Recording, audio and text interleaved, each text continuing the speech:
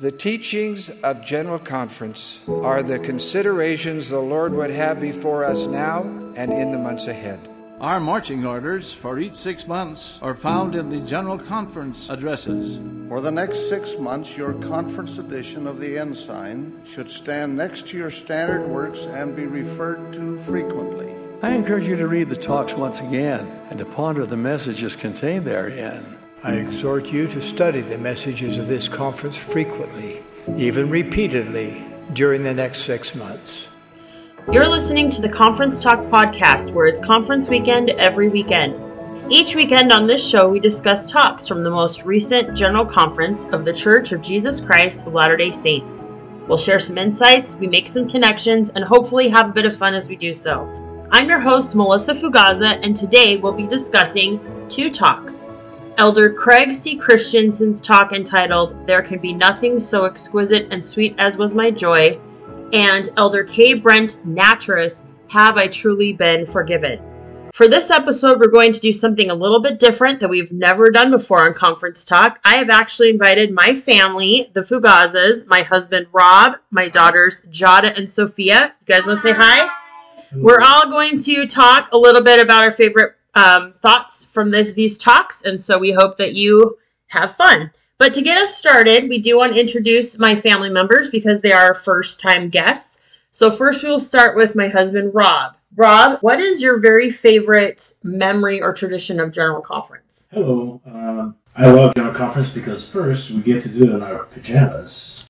And it's fun to have cinnamon rolls and orange rolls, and my favorite is Giada's biscuits and gravy, and just sit down and in a relaxed state and listen to the inspired guidance from the president and the Coroner 12 and all the general authorities. It's nice just to have a nice, relaxing weekend at home where you can just listen to the conference and take it all in, take notes, eat a snack, and I just love General Conference. Wonderful. Sophia, what do you like about General Conference? Well, I like when they're like talking, they are like talking about how they helps them in like their hard times, and they tell about crazy weird stories. And I like it. You like the crazy weird stories? Yeah. Good. Jada, what do you love about it?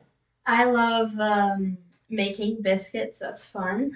And I also like listening to the prophet and his apostles and everyone. They have great stories, and I love feeling the spirit during General Conference. Wonderful. I love General Conference for pretty much the same reasons all of my family members have said. I love being in my pajamas. My daughter Jada does make the best biscuits and gravy, and it is only twice a year that I make cinnamon rolls, so that is pretty fun. I would love for you all to join us on our Facebook page or other social media platforms and share what your favorite traditions and memories are of General Conference. We're very interested in that. Now, to get started with our talks, we usually try to do a brief bio of any members of the Quorum of the 70s that speak. Most of the time it's because we don't know them very well, and so I'm going to just do a very brief bio of each one. The first one I'm going to do is Elder Craig C. Christensen. He was sustained as a General Authority 70 of the Church of Jesus Christ of Latter-day Saints on October 5th, 2002. At the time, he was serving as a member of the 5th Quorum of the 70 in the Utah South area. He was named area president in August 1st of 2018. He previously served as a member of the member of the presidency of the 70 from 2012 to 2018. And he worked in different areas of the church, including the Utah North, Salt Lake City, and Utah South areas. He had many awesome callings. The most notable are full-time missionary in Chile, Santiago South, president of the Mexico City East Mission, a counselor in a branch presidency at the Provo Missionary Training Center, and as a bishop. He is married to his wife, Debbie Jones, and they are parents of 4 children. Now moving on to Elder K. Brett Natras, the other talk we will be discussing. He was sustained as a General Authority 70 of the Church of Jesus Christ of Latter-day Saints on April 2nd, 2016.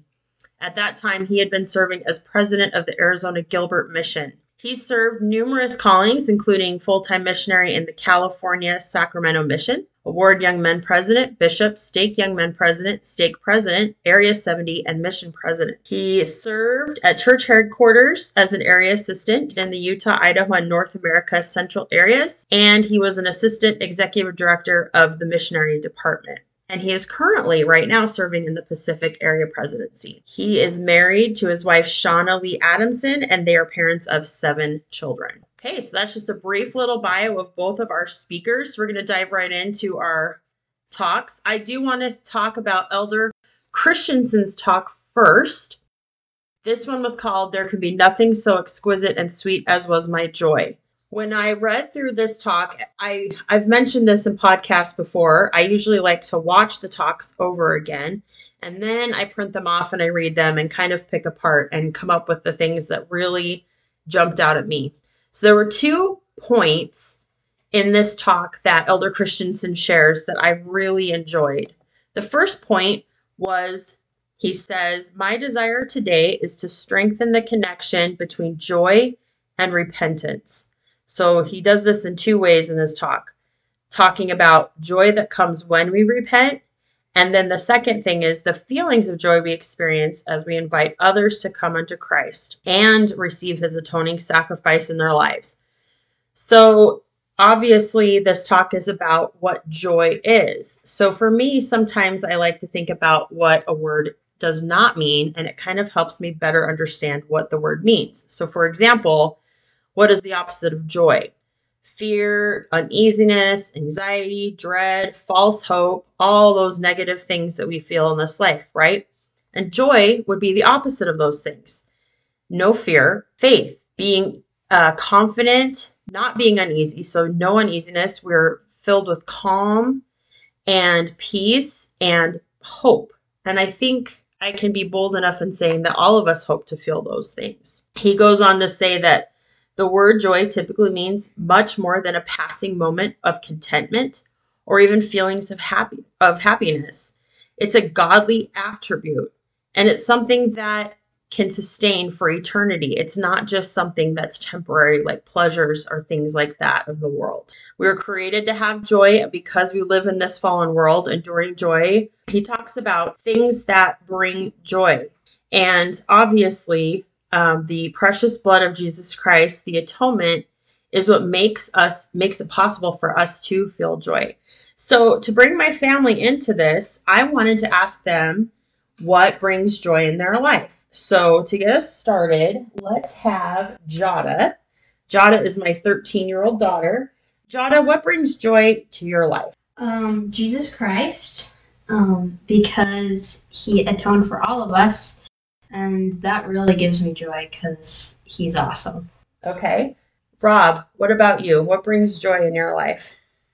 So I see joy as a deep sense of hope that brings a sense of calmness as well to me. And it's really rooted in the faith of Jesus Christ. So that deep sense of calm and hope comes despite of suffering in life. I think that's interesting. And then obviously eternal happiness and joy.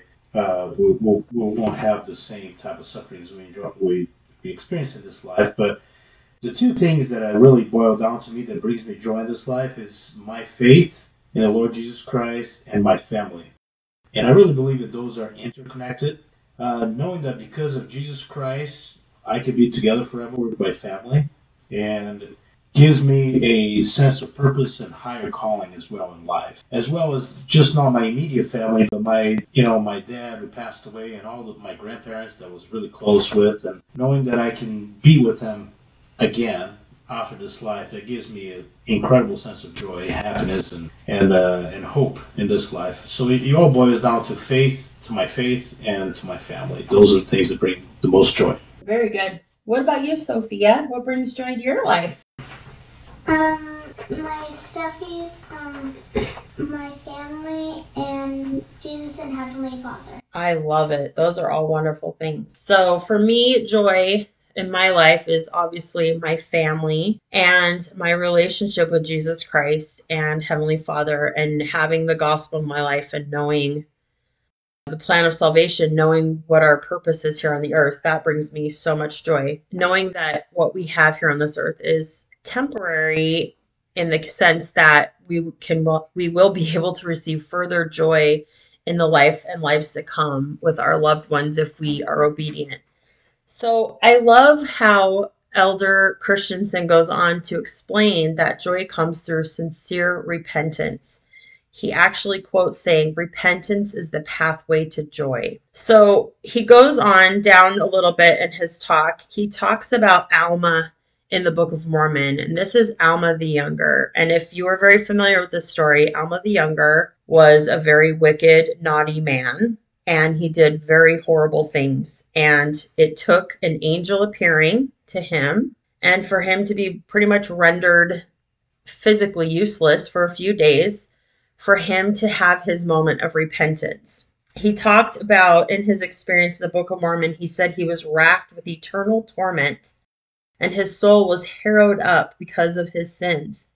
But then he remembered what his father Alma taught him about Jesus Christ. And once he remembered that, he turned to the Savior for mercy, and then he could remember his pains no more. And oh, what joy, he declared, and what marvelous light I did behold. Yea, there can be nothing so exquisite and sweet as was my joy. And that is why this talk has the title that it has. It is inspired by Alma the Younger. Repentance opens our access to the power of the atonement of Jesus Christ. That's what President Russell M. Nelson says. When we choose to repent, we choose to change. We allow the Savior to transform us into the best version of ourselves. We choose to grow spiritually and receive joy. So to be filled with the Holy Ghost means to be filled with joy. What does being filled with joy feel like? What do you guys think? What does it feel like to be filled with joy? Think about the things that you just said brought you joy. How does joy feel? How is a good way of explaining it? Jada, what do you think? You kind of feel like this huge balloon of joy, like you're elated. Joy. Okay. So it fills you up? Yeah, it fills you up. Okay. What about you, Sophie? What do you think joy feels like? If you could describe it. I just feel like it's a warming thing in your heart when, like, you feel like when you're, like, happy and stuff, like when you won, like, a championship or, like, when you won the Olympics or something. That's what joy is. Joy is where, like, you are very happy that you, like, practically jump up and join us. Okay. What about you, Rob? I associate joy with just a feeling of peace in life and hope in the Lord Jesus Christ. And the way it feels to me, it's really a peaceful thing. And it doesn't really mean that there's no problems or tribulations and trials in life, because those are always going to be there. There's always opposition in all things, but it's a deep sense of calm in the middle of the storm. I think that's a good way to put it. It's like the Savior when he was sleeping on a boat, and the disciples were just about losing it because they thought they were going to perish. And they wake up the Master and say, "Carest thou not that we perish?" And the Savior was calm in the middle of the storm. So there's a without naming names, there's a podcast that I listened to, and one of the things that I heard that was interesting is be the calm guy in the middle of the storm. Be that guy that can weather the storm and have a sense of purpose and know that things are going to be okay. That, to me, that is joy. Okay, wonderful. So moving on to the second talk is by Elder K. Brent Natras, Have I Truly Been Forgiven? And the reason I want to move on to this a little bit, we will go back to Elder Christensen's talk in a minute, but I love this because we're talking about joy and that it comes through sincere repentance. And Elder Natras gives this beautiful story at the beginning of his talk about a young man who was born and raised in the gospel, but over time he slipped away and did some truly difficult, hard things. And he got really associated with some rough stuff. But because of his younger brother who was going to serve a mission and a testimony that he gave, this young man felt something different. He felt the love of the Lord, and he finally had this little bit of hope that he could be forgiven, that he could repent, and that he could change. And so after that, the desire came for him to change, and he was able to repent. And to summarize, it's a beautiful story, but to summarize it, he was able to go forth and serve a mission. And when he came home from his mission, he asked his old bishop, or I'm assuming it was Elder Natras, he asked Elder Natras the very question, can I really be forgiven? And do you really feel like I am forgiven? And that made me so sad, thinking that this young man had repented of his sins. He had been forgiven from the Lord. And yet, even after serving a mission and going on to do other good things, and he was a phenomenal missionary, according to his mission president, he still didn't know if he could truly be forgiven. And so he needed to do some things. He needed to make some changes and take some extra steps. So the first step of his repentance was he felt the love of the Lord. That helped him to have hope. Then he remembered who it was that made repentance possible, which is Jesus Christ. This is exactly like Alma the Younger's experience.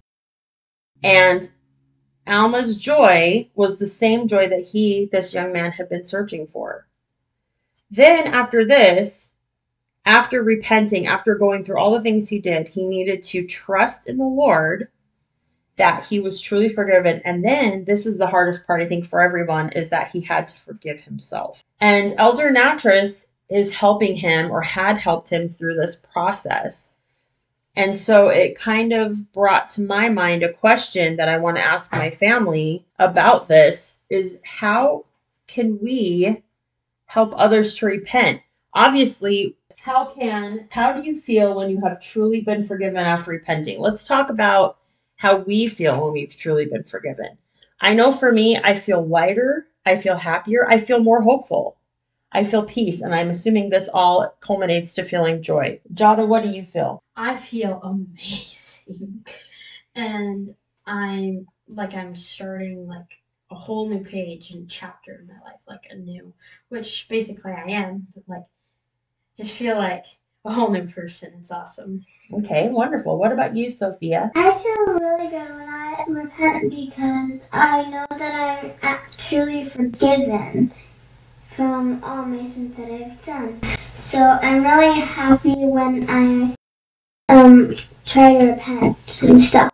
Wonderful. And how about you, Rob? I feel really truly like a weight was lifted off my shoulders. So what comes along with that is a deep sense of joy, and like we talked about it and just a minute ago, closeness to heaven, and a deeper and stronger connection with the Lord and Savior Jesus Christ. So it's literally when you sin, what you're doing, you're acting in opposition to what God's will is for you, right? What God expects you to choose. So you basically have your back to the Savior, and when you repent, you turn back to Him. One of the descriptions of repentance is turning back to the Savior, and you forge that stronger connection with the Savior and Lord Jesus Christ. That's how I feel. So obviously these are all amazing feelings and things that we all hope for and feel when we make mistakes. The last step that Elder Natras talks about for this young man, and it is the next part that I want to talk about, is after this young man has been repenting and been forgiven, and he feels hope and he's able to forgive himself, he has all of a sudden this sincere desire to serve the Lord. And this is what leads him to go on a mission, and I'm sure continuing to serve the Lord throughout the rest of his life in several different ways. So I know I've served a mission, my husband served a mission, but even if you haven't served a full-time proselyting mission, we have the calling as disciples of Jesus Christ to help others come unto Christ. And in that sense, we are asked and commanded to help others repent, which literally means to turn to Christ. So my question now is, how can we help others to repent? Obviously, Elder Natras was pivotal in helping this young man repent, and he was there to give him guidance and counsel and encouragement when he probably had his low moments, and he was able to overcome and repent and go on a mission. So how can we help others repent? Sophie, what do you think? Well, I just try to teach them how you need to repent, and if they don't know about church and stuff, or about Heavenly Father's salvation and stuff, and when He's coming back, I would like to teach them that so that they know that they can repent from all their sins, that they know that they did something bad. Okay. What about you, Rob? I truly believe that how we can help others repent is to bring them to Christ, challenge those around us to live the gospel, invite them to come to Christ. And as they feel the Spirit, they will be taught from the Spirit, from on high, what it is that they need to do or stop doing to be able to follow Jesus Christ fully. And I have an example, if that's okay for me to share, back on a mission, that it's truly illustrates what I'm trying to talk about here. So I remember back when I was a missionary a long time ago, we had 6 discussions. We had to memorize them all. We had to normally go in sequence. The first one was just talking very broadly about who Heavenly Father is, who Jesus Christ is, and we shared the first vision and talk a little bit about that. And I remember teaching this first discussion with a companion of mine to this man. And at the end, we always ask them, how do you feel? And to recognize the Spirit and teach them that those feelings are coming from the Spirit, testifying the truthfulness of what we had just taught him. And when we look into this man and ask him, so how did you feel after hearing this? And that man looked at us and said, I feel great. I need to stop smoking. Interesting, we never spoke about the word of wisdom. We never spoke about tobacco and any of that. We're just talking about Heavenly Father, Jesus Christ, the first vision, and the character of Heavenly Father and the Savior, Jesus Christ. And the Spirit taught this man what it is that he needed to do at that specific moment and time to fully follow Jesus Christ. And for him was to stop smoking. And he just felt the Spirit telling him, you need to stop smoking. So that's truly how I feel about General Conference as well. Oftentimes, the lesson that is taught to me is coming from the Spirit, because the words of Christ are spoken during conference, and that invites the Spirit. And then we can learn from the Spirit beyond the words that are being said, what it is that you personally need to do to follow Jesus Christ and how you can repent fully and turn to Him. Wonderful. Thank you for sharing that. Okay, we're going to head back to Elder Christensen's talk because it really ties in so perfectly with Elder Natras's in the way that helping others to repent is what brings us joy. So that's truly a paradox there, in order to feel joy for ourselves, we need to help others feel joy. And what he says here is, after we have felt the joy that comes from sincere repentance, we quite naturally want to share that joy with others. And as we do that, our joy multiplies. So the best way to feel joy in this life is to share the gospel with others. And that is helping others to repent and come under Christ, right?